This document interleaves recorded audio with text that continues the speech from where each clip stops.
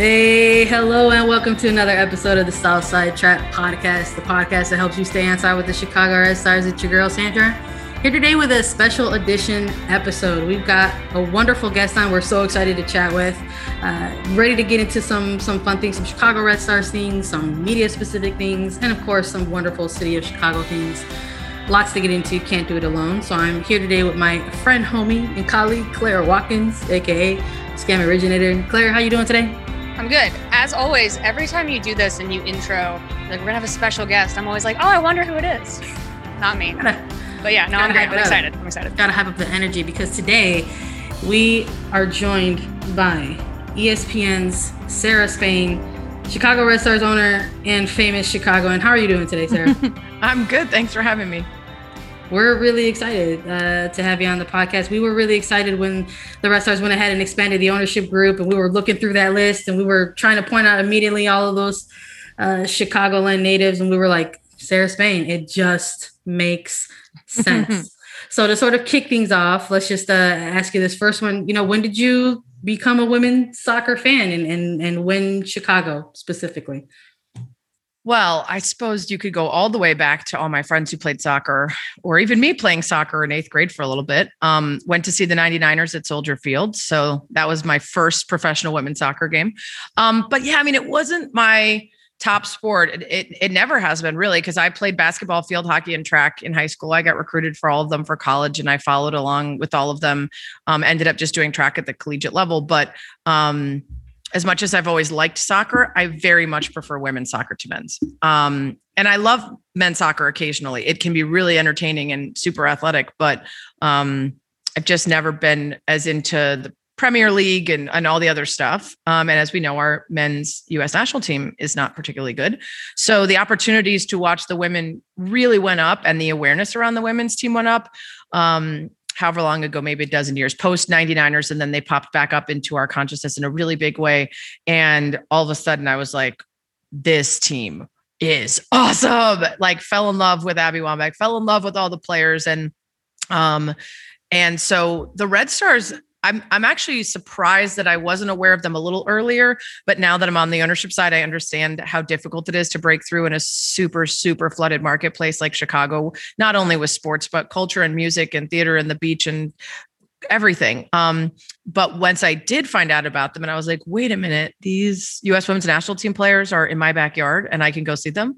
Then I loved it. And then, for me, going to games is as much trying to just fit it into my schedule. I do radio every night, so I can't go to weeknight games of any sport. And then the weekends is, are you traveling? Are you working? Are you going to weddings or whatever the hell? So once I finally started getting to some games, that's when I realized that I wanted to help spread the word about the product. So started doing that both in stories for W and in throwing a tailgate party. And I think that's what drew the attention of the majority owner, Arnhem. And that's how I got involved. Yeah, it seems like I'm so fascinated by this because, right, you have a background in doing men's sports media, Chicago media, and as you just said, not really soccer. There's not a huge soccer presence there. What was sort of your journey of, I know for me, my entrance back into this was the 2015 World Cup, right? They win the World Cup, you get very into that. And then there is just sort of this journey of like educating yourself. You're like, okay, so I know who these players are. And then let's take the next step. Who are these players and where do they play? And what position do they play when they play for their club teams? And so I wondered if you could talk about just not only falling in love with the US is easy, right? But what was that journey of figuring out who Chicago really was, getting into them as you're sort of learning not only about the soccer space, but even just pushing more forward into the women's sports space? Yeah. So I do women's sports for ESPN as well. It's just a matter of either forcing it into conversations where it's not already scheduled, or in the case of some of the shows I do, we do really focus on trying to bring more conversations about women's sports in. But yeah, I mean, considering that still around 4% of sports media coverage is dedicated towards women, a lot of what you're going to hear me talking about is NBA playoffs and NFL and everything else. I actually, before the 2015 World Cup, because a friend of mine from ESPN, who I didn't know that well, but he knew my work and stuff, Wayne Drays, suggested me to Neil at US Soccer as potentially someone who might travel with the team, documenting and doing work on them and helping promote them years ago, like decade plus ago. And it didn't work in terms of my schedule and timing. But because I was on the radar of US Soccer, then they had me host a couple different watch parties when the US women's national team was playing in World Cups and Olympics. So because of that, I was already watching the team and a fan of the team, but then now I'm in Lincoln Park or other parks, like with a couple thousand fans on stage leading chants and getting everybody fired up about it. And that really contributed to me like wanting to dive in more. I am not a soccer journalist. In fact, I just reached out to several soccer people. I should have asked you guys as well, but I was like, all right, Foudy, what book do I get that's going to tell me about like set pieces and strategies and formations? And because it is difficult, first of all, just not having played really organized other than, like I said, like junior high. But junior high, it was like, you're a forward. Oh no, we're losing by a lot. Now you're the sweeper. Like it was basically like, are you good at running and are you athletic? Now we're just going to put you wherever because we're playing, the high school in a friendly. So still not a soccer journalist and will not ever say that I am, just getting out ahead of that. So if people try to test my bona fides, I will tell them I do not cover soccer in any capacity other than talking about it for shows and stuff when I want to and when I'm compelled to discuss it. But so that transition is actually happening now for me. I mean, going to the Red Stars games, being a sports journalist, I'm going to watch with a mindset of who's doing their job well, who isn't, what's working, where are the flaws, where are the shortcomings on this team, where do they need to bulk up, why did they lose to that team, why is this team better? But right now, just for my own edification, and because when I do anything, I do it 180,000%, and I can't just like sit back, that I want to know. So now I'm starting to educate myself more on that kind of stuff. Right on. Yeah, you touched on it a little bit, saying that how there's a big gap in the women's sports coverage and when it comes to traditional men's spaces. So have you recently felt more empowered to make a change in that area, considering from an owner's perspective versus media itself? Not really because of that. I just think in general, the space is in this incredible moment, this potential pivot point that if we don't capitalize on it, we will deeply regret it. And there's been a couple of these, but I will say that, I worked at Fox Sports Net, which was a precursor to FS1. They were regional networks out in LA. That was my first real job after I decided to pivot and try to be a sports journalist. And I worked there for, I don't know, however long, 4 years maybe, before moving to Chicago, worked a couple of years there. And it wasn't until 2010 when ESPNW launched that I all of a sudden felt like I'm still working in the sports space, but I'm not the only woman in the room. And I am now surrounded by other women, a lot of whom were athletes, diehard fans, incredibly passionate about both men's and women's sports. And the investment in ESPNW became, I think, a really big turning point for the company, where you've got this internal monitor that not only is providing you with great content, but is reminding you, hey, our social needs to cover this, and we need to put this here, and this should be front page, and this should be tied into this. And when you talk about dynasties, you should also add UConn women's basketball, and like all those things that come from having people who have an awareness in those spaces and in those rooms. So that was a big moment for me in terms of feeling empowered to talk about and care about those things professionally and not just personally. And then I would say now it's just about keeping that energy, right? It's really hard as different leaders and editors and executives and presidents of different companies come and go to continue to establish those through lines to make sure that it's still a priority. Next year is the 50th anniversary of Title IX. And we're pushing really hard to make sure that we're recognizing that and its power and tying that to more sustained, long-term, everyday coverage that capitalizes on crazy investment in women's sports right now, whether that's new places popping up or that's simply ratings going through the roof for everything from NWSL to WNBA to women's soccer and softball and basketball, all of it. And we're also starting to uncover a lot of the lies that have existed for so long that are holding women's sports back, right? The ways that their revenue is actually stunted by choices the NCAA makes. And then the NCAA says their revenue isn't high enough to warrant X or Y. And it's the circular logic that once you get to the root of who's causing it, you can actually start to fight back. So I do feel like we're in a great point where I can feel empowered, not just because of my ownership, but because of the spaces that we're in and the work that's been done for decades to try to get a more level playing field. That's so interesting to me too, because both Sandra and I came up we have been like just women's soccer, just women's sports. Sandra does some men's stuff now for CBS. And it always seems like the experience for women in the sports media space, if you are working in these larger rooms, talking about larger things, which does frequently include men's sports, it's a very different experience than what we have just in the women's sports space. And since you are now and have been, but you've always kind of had like a hand in both of those spaces, have you found that there is a different energy, that there is kind of a different process, maybe a little bit more, I mean, positive is the wrong word, but it's a little bit less adversarial sometimes in the women's space. But also those resources aren't there, and it's not necessarily getting some of the professionalism that we've seen in other areas. Totally. So a couple of things that you made me think of that I think are very true. One is that there are people who have dedicated their entire careers to covering women's sports, and they do it better than anyone. And the work that they do is fantastic. And their profile and their personal brand will never be as big as someone who's focused in the men's world. That doesn't make their work any less valuable, and it doesn't make their choice a bad one.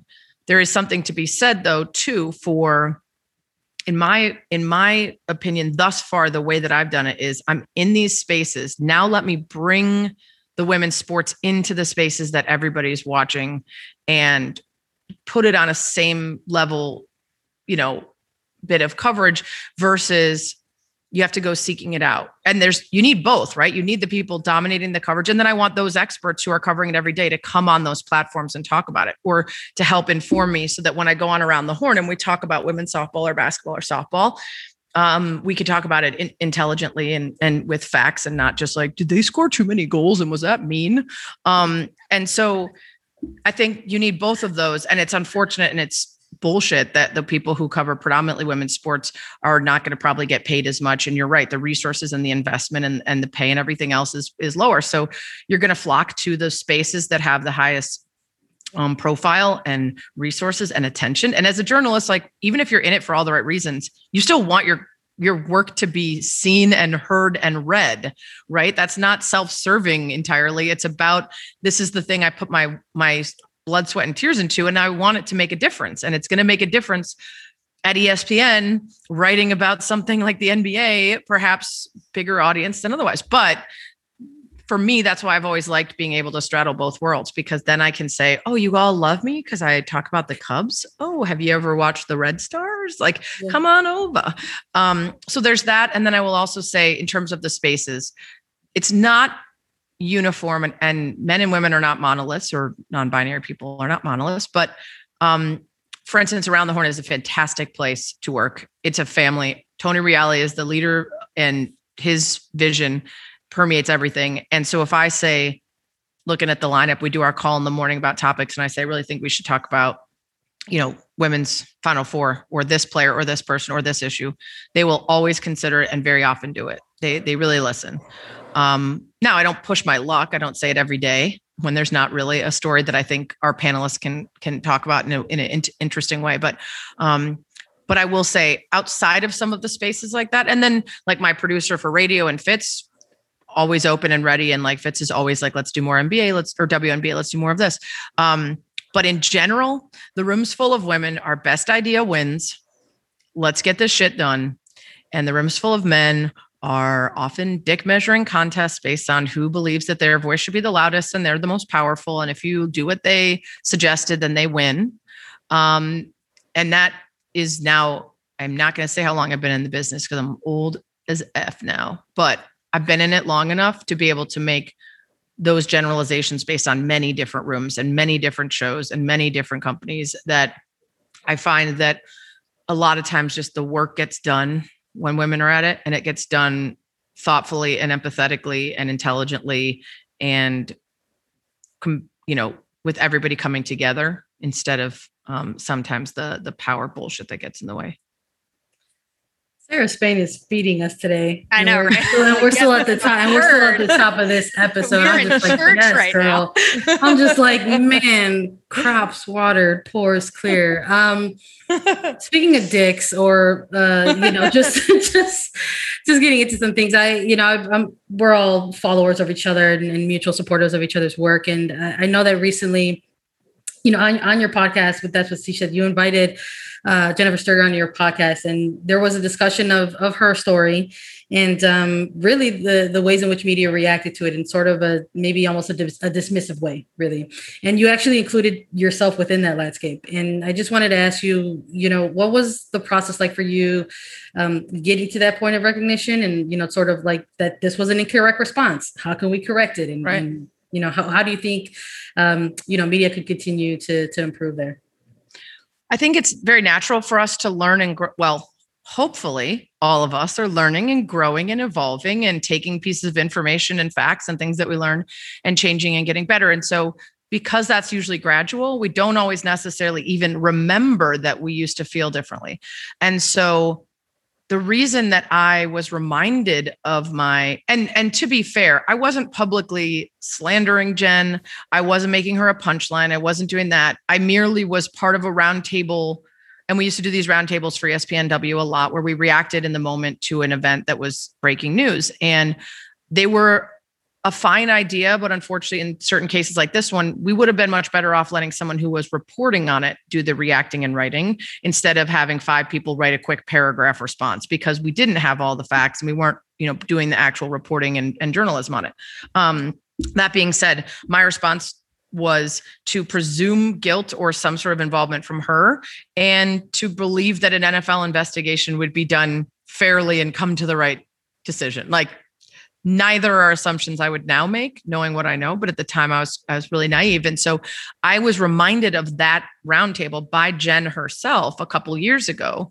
And it smacked me across the face to see that I had written that, because there had been so many years in between where I had done a lot of work to understand. And like Ray Rice was, I think, the biggest moment for a lot of companies in realizing that they were sending out panels of all men to talk about this issue who were not educated on domestic violence or male-female interpersonal conflict or anything, victim blaming, all of that. It was rampant, and ESPNW was in existence, and they were able to send out people who were empathetic and informed. And because of that, I wanted to become more informed so that when those issues came up, there were voices available who could speak to it with that background. And so having then spent years learning more about everything from DV to sexual assault and harassment and writing about it and understanding and like literally talking to psychologists to try to understand, in the case of Larry Nassar, why would people be harassing gymnasts? Why would someone send a 15 or 16-year-old girl a message saying you were asking for it or you deserved it or how did you not know or yada, like what would be in someone's mind? I wanted to truly understand it, because it's easy to just say those people are awful people, but why? Like, how do you get to that place? And so understanding the just world ideology, where we would prefer to think that when victims are victimized, they brought it on themselves. Like, it's easier to believe that you did something for something bad to happen to you. That way we don't have to believe that we live in a world where you can have something bad happen to you by no fault of your own. That's a protective and defensive measure that we use to assume that nothing bad will happen to us as long as we make the right choices. Understanding all those things over the course of many years and writing about them and doing all the work, when I saw that, I was like, oh God, like, I would never write that. And if I saw someone write that now, I would tell them all the reasons that they were wrong. And so a couple of years ago, it came up. And then when Jared Porter, the GM for the Mets, got fired and called out and found to have been sending harassing messages to a reporter, Jen came back in the news because it felt very similar in terms of the dick pic and everything to Brett Favre. And reminded me of that. And we started talking again. And I said again, and I had said it years ago, I'm so sorry. Like, I'm amazed that I wrote that. I've learned so much and I'm so sorry for being a part of it. But this time it felt like, let's actually dig in and understand how we do things wrong so that we don't repeat them. Because if we aren't willing to be honest enough and wise enough to acknowledge how we did it wrong, then we'll probably get ourselves in that same space again. And especially with like all the bullshit cancel culture, which is basically just accountability, right? It's accountability is now being labeled cancel culture so that people can push back on it. People are mistaking the idea of going back and saying, here's where I was wrong.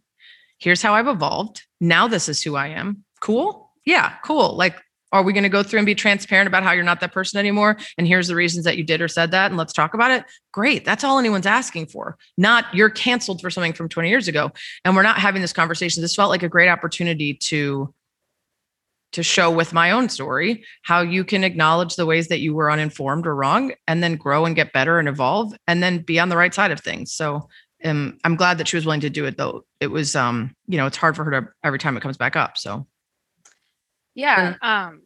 And it seems like all of this is maybe a good thing to just carry into sort of the next topic of conversation, which is the NWSL is very new.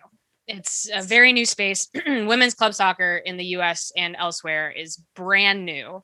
And you talk about learning from experience and utilizing expertise. So mistakes that even have already been made in this space or have just been made in sports in general don't occur. So, I mean, first question is just more general. How has it been? And I'm glad that we're talking to you now rather than maybe right when the ownership stuff was announced. How has it been entering into sports ownership, into women's sports ownership? Have you found that you have a perspective that you're not necessarily seeing behind the scenes or in front? And just how's that experience been so far?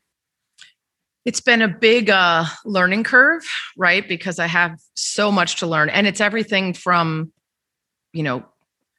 concession revenue at the stadium to do we invest in LED lights to jerseys and kits and drafting players and everything else. And we can be as involved or not involved as we choose. I, as I mentioned earlier, have a investment in all things that I do, 180,000%.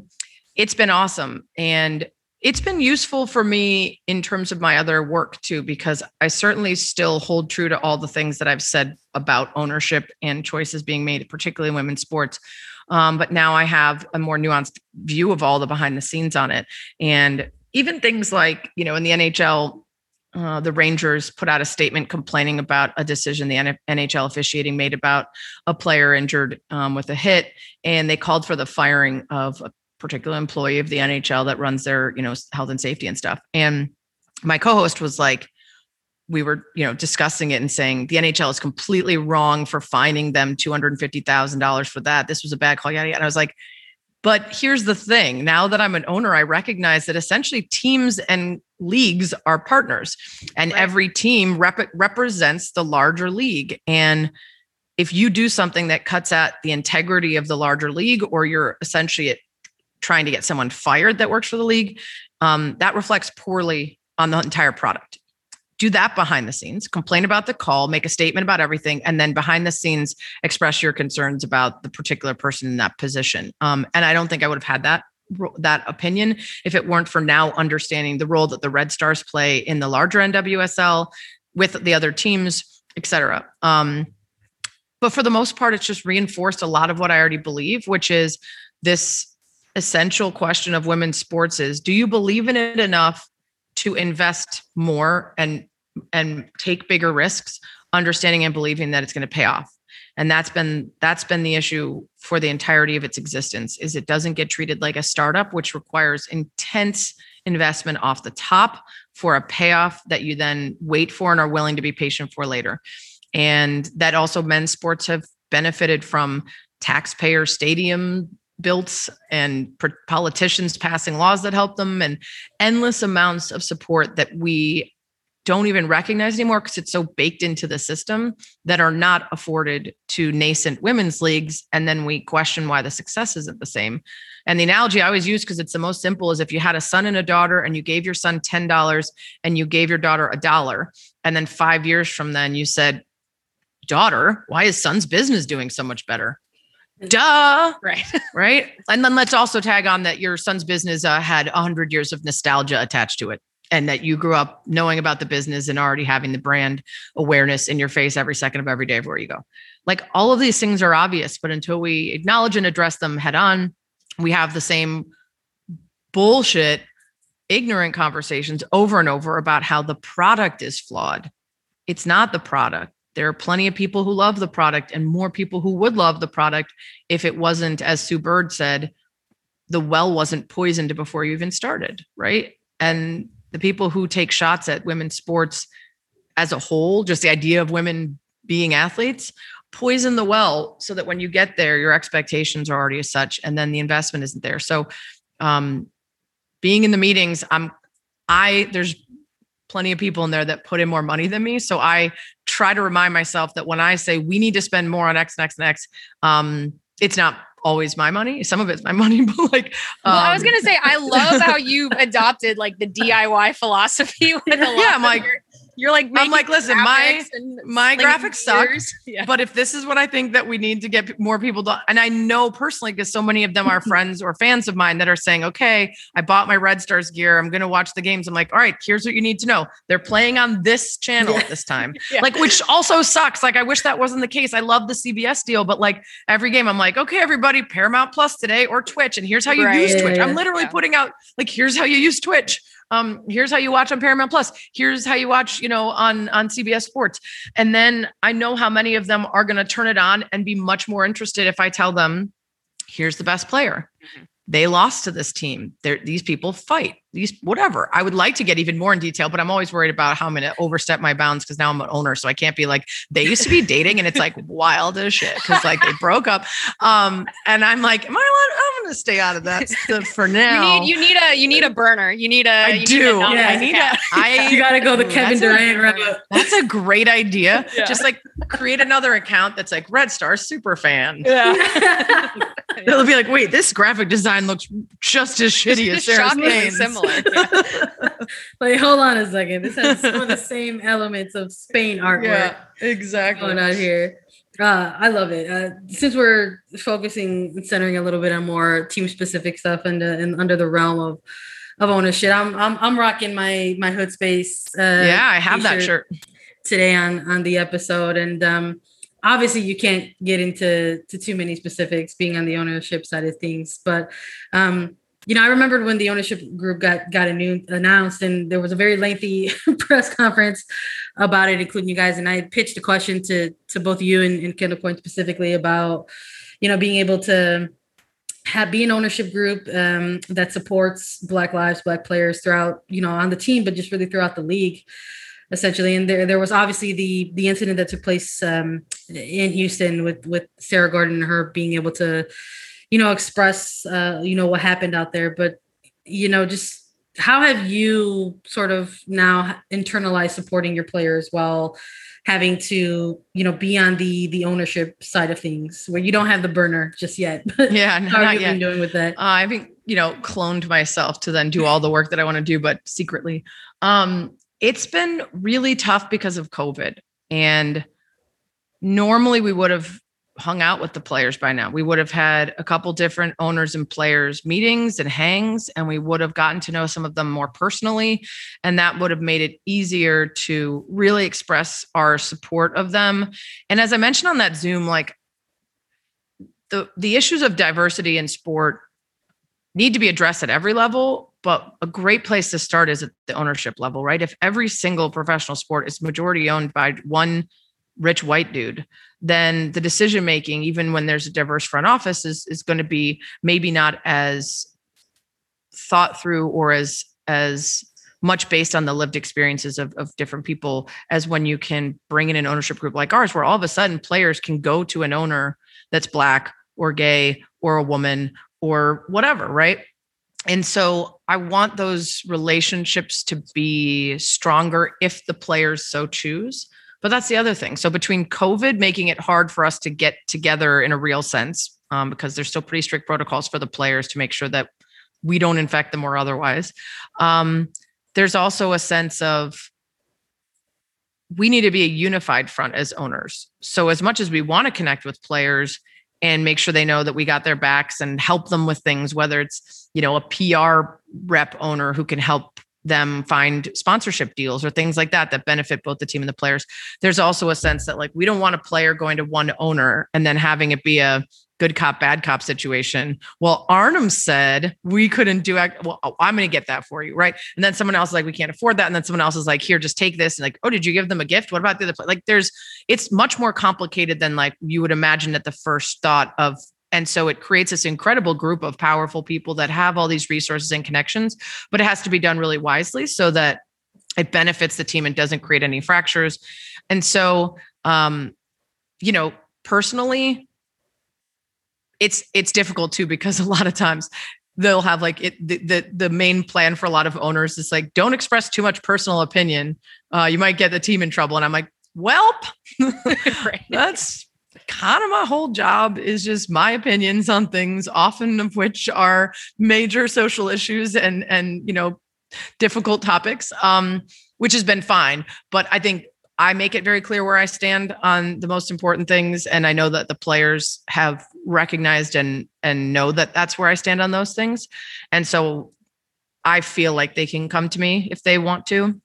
But that's going to be fostered by the ability to actually create personal relationships if they so choose. Again, like they have lives outside of soccer. And if that's not something that they're invested in, they don't need to hang out with me or use any of us owners to their benefit. So we're still kind of figuring all that. It's really new, especially with the COVID stuff. And of course, as is painfully clear, I'm still figuring out what I'm allowed to say and do without getting in trouble. But I'm also, willing to take one for the team if it's in service of running things the way that I think a progressive league should. And I think the NWSL and every women's sports league is not only tasked with running themselves well and abiding by principles that they should, but also setting an example for other professional sports leagues. If we can't keep clean houses when it comes to harassment or issues of bigotry or anything like that, then demanding that of predominantly male leagues is even more challenging. We need to set the precedent and the example. And so that's going to be a big part of our team and other teams and the leadership in this league to keep pushing to represent the ideals that I think are pretty tantamount to women's sports in general. And then sort of moving from the off-field stuff to more on-field stuff, you guys announced the big ownership group. There's the 2021 Challenge Cup. And then the regular season starts and Chicago gets thumped by another team, 5-0. Yeah. Another obviously team. we're not trying to dish too much dirt, nothing like that. But how has it been on that level, on the ownership level, of trying to manage a good team, a team that is competing for trophies and wants to and hasn't yet? How has that side of it been, especially as you're sort of learning more about the game of soccer?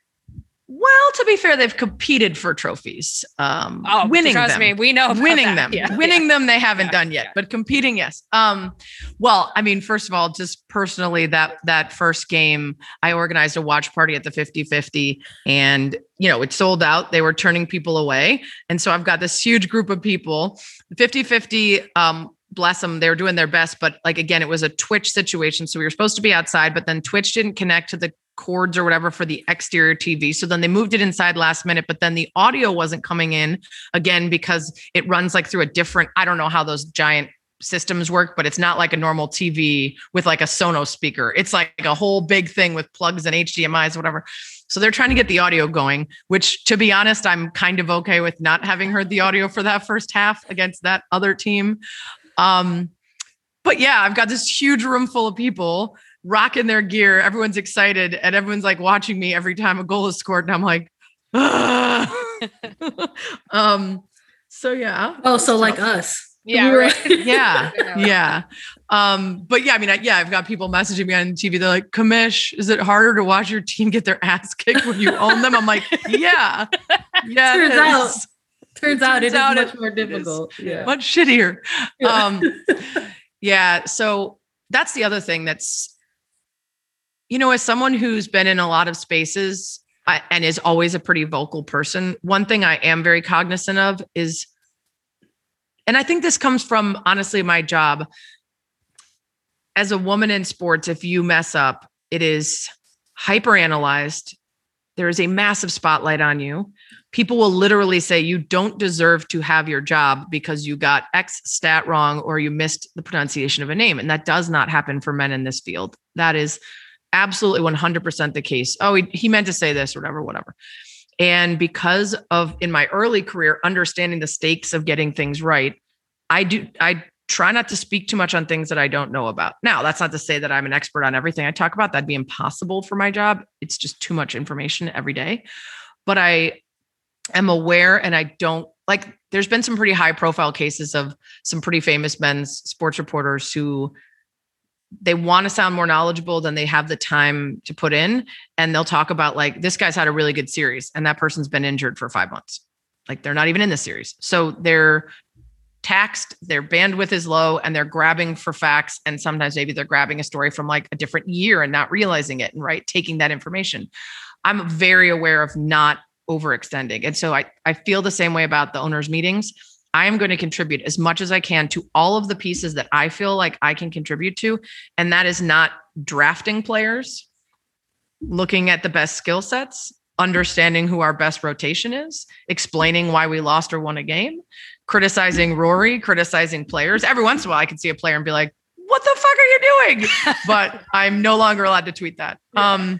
But yeah, like I need to, and that's not going to help the team function in any way for those of us who are not experts to try to like get all chesty about like, I really think we should be doing this. Right. So I can't really speak to the creation of a winning team, except to say that I think I will continue to ask questions, including, before the season started, we all knew the same issue. Who's our scorer?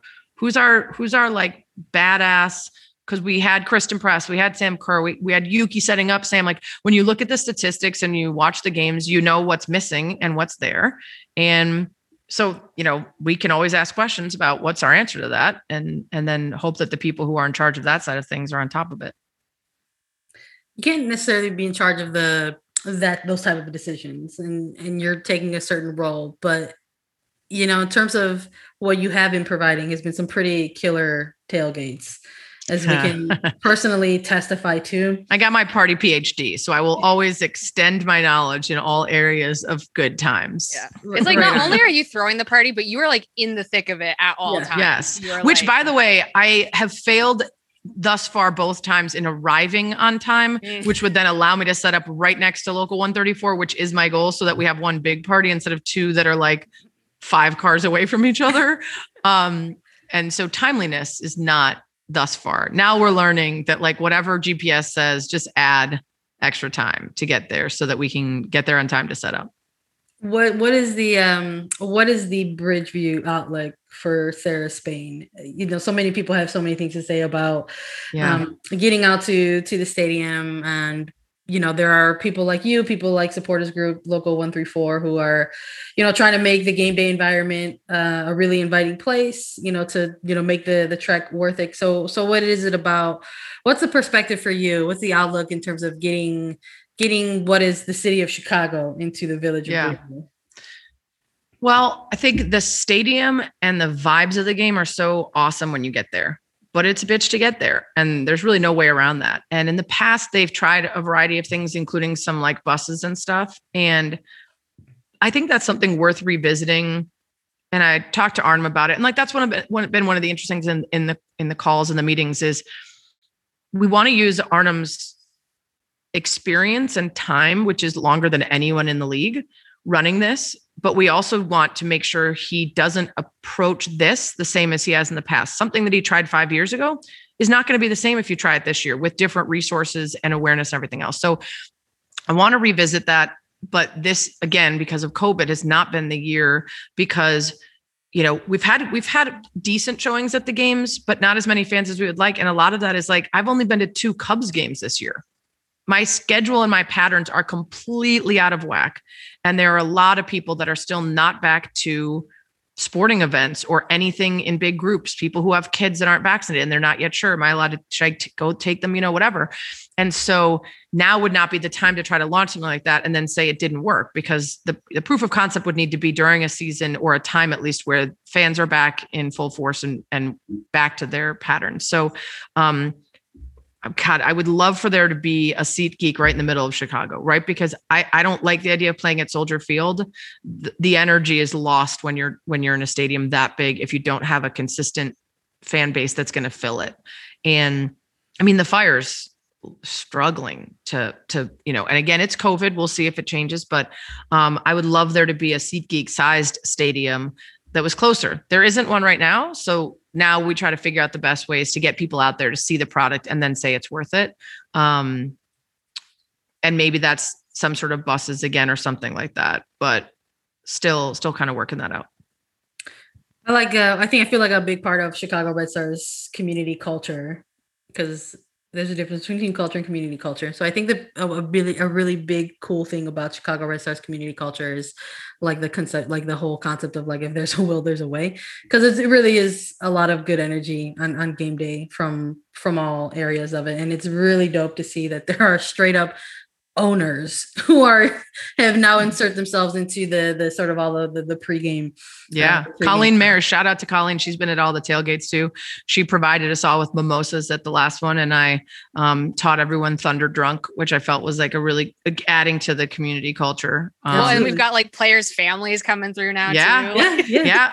Mama Sharples got hit with the Thunder Drunk. Mama Sharples got Davidsons hit. And the Sharples, those Stanford and Northwestern were there too. That mama got hit with the Thunder Drunk that too, which was good. I love that these are Stanford and Northwestern families. Yes, like participating in it. It's fantastic. Yes. And I'm Cornell, so it just tells you that the smartest and best people are playing drinking games at Red Stars games. That's where America's brightest minds are. Just a transition out. We'll start wrapping up here. We always close out the show with like a fun Chicago type related question. So Claire had a really good one to kick off. So you want to? Yeah, I mean, Summertime Shy is in full effect. We finally made it. Back to girl summer. A little bit too hot, but it feels like, I know for me, just like even in my neighborhood, the city is waking back up like in full force. Do you have a favorite like Summertime Shy hangout spot, whether it's like a restaurant or the lake, or if you're like, oh God, it's a beautiful day, where are you going? Ooh, that's a tough one. There's a couple. I live right near Big Star. So the sign for me that life is coming back and the weather's better is Big Star, even if it means that it's like heaters on the patio, but people are getting out. So they're like, it's 50, we could do it. Throw on a jacket and get to Big Star. I've only been once, but I got really into the Parsons that opened up by me also in like the near Wicker Park. Yeah. I just like the vibes. They've got the frozen drinks, and I'm a vegetarian, but they have a really good veggie sandwich. And my buddy Marty had a boat share, and I'm bummed because he just moved to Costa Rica, but that was like, it was get on my friend Marty's boat, go down the river. We would dock by City Winery, hop out, have some wine and snacks, get back on the boat. So that was always a good time. I need to befriend some more people with boats. And yeah, I mean, I live near the 606 now. So I used to take my dog to like the lakefront. Now that would involve like put him in the car, drive out there, park, etc. So now I do more of a 606 thing when it's a nice day with the dogs.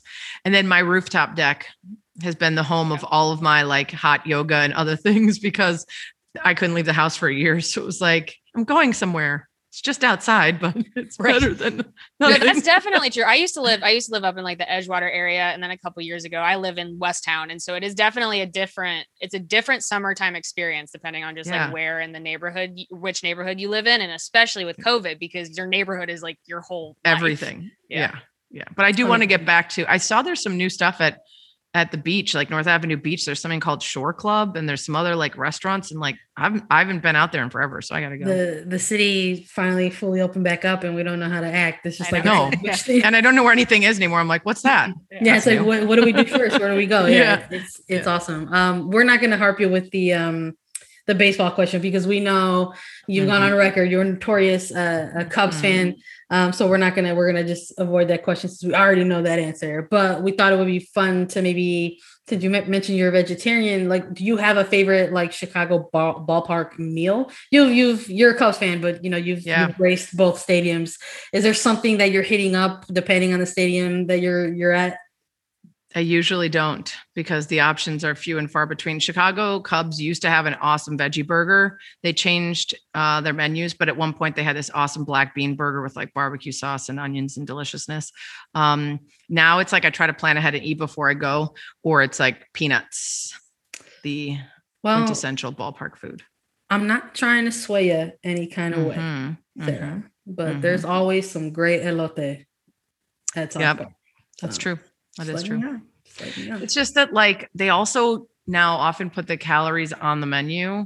Yeah. And so you go and you're like, God darn it. Yeah. I was going to Didn't sneak wanna in some know. fries. And Yeah. now I can't because I know that those fries are like my entire day's worth of calories. Yeah. You know, you get old and your metabolism slows down and then you find yourself just like, you know, bringing salted almonds to a game. Fair enough. That's health. That's Lux though. Yeah. That's a nice ballpark hacks. Yeah, with yeah. Sarah Spain. Well, it's a similar question, maybe a little bit easier to answer. Do you have a favorite local brewery or local beer? I'm not a huge beer person. I like beers that taste like either water or fruit. That's usually what I go for. So, I love a Blue Moon. I love a Pacifico. I love a Shock Top. And then locally, like, you know, 312, right? You know, something light and easy. I've turned into a White Claw basic bitch because it's just easier to drink and not. That just seems like where all of it's going anyway. It seems like even the local people are trying to get in on the seltzer game. Yeah, I do love Virtue Cider, and it's up near Saugatuck, and it's beautiful. It's the most beautiful place to visit. Has all these animals and live music, and they have awesome ciders. Right on. Love that. Much agrees. We like to close out with you know, all the Chicago stuff, but also maybe like a non-soccer thing. So you watch a lot of sports. It's not you're an owner. Now you're watching a lot more soccer and women's soccer. So what does Sarah Spain try to take in to veg out if you're not watching sports? Okay, so it's always been a little bit like this, but especially so since the pandemic. I only like either funny things or heartwarming things right now. I don't watch anything with murder. I don't watch anything with sadness. I don't watch anything like Handmaid's Tale, which we were basically living. Everyone's like, "Are you watching it?" I'm like, "Absolutely not. It's too real." Way. Yeah. Yep. So I watched Top Chef and Project Runway and all sorts of like comedies. I've also gotten back into like the revisiting something that made you feel good the first time. So like Gilmore Girls and Community and all that stuff. Yeah. And then I like documentaries a lot. Although again, if they're really sad and depressing right now, I'm just not into it. Yeah. But the one I need to add to the mix right now is Hacks. I've heard it's so good. I've heard Hacks is good. Yeah. Yeah. And then new season of Ted Lasso coming out. Yep. Everybody's stoked. I know they said that they're like dropping the merch line and everyone's like, yes. Yep. We're ready for that.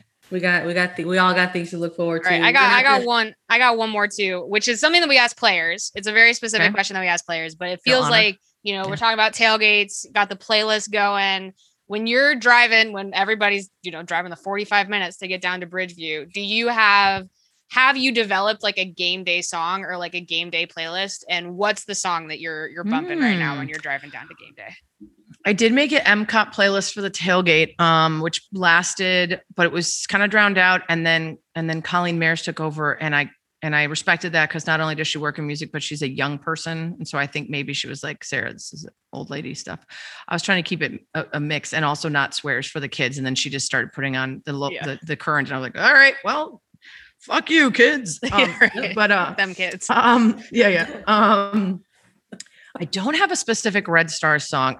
What popped into my mind is just my two like favorite driving amazing day songs, which I will tell you those, and then I will consider going forward what my pump up song is for the game.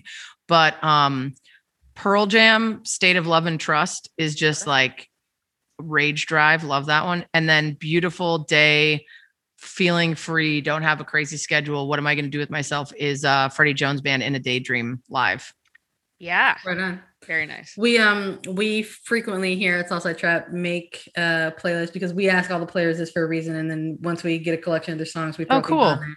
So we've thrown on songs for Rory Dames, which is basically just Star Wars ending credits songs, and then now we can add on owners. So we've asked you, Colleen, and we'll get that in the mix as well. But this has been dope. We can't wait to have you back on again, Sarah Spain. Thank you so much for joining us today at Southside Trap. Thanks for having me. I'll try to be on time next time. Oh, it's real. It's a real theme. Oh no. Oh shit. I'm turning into my husband. Oh no. Rubbing off.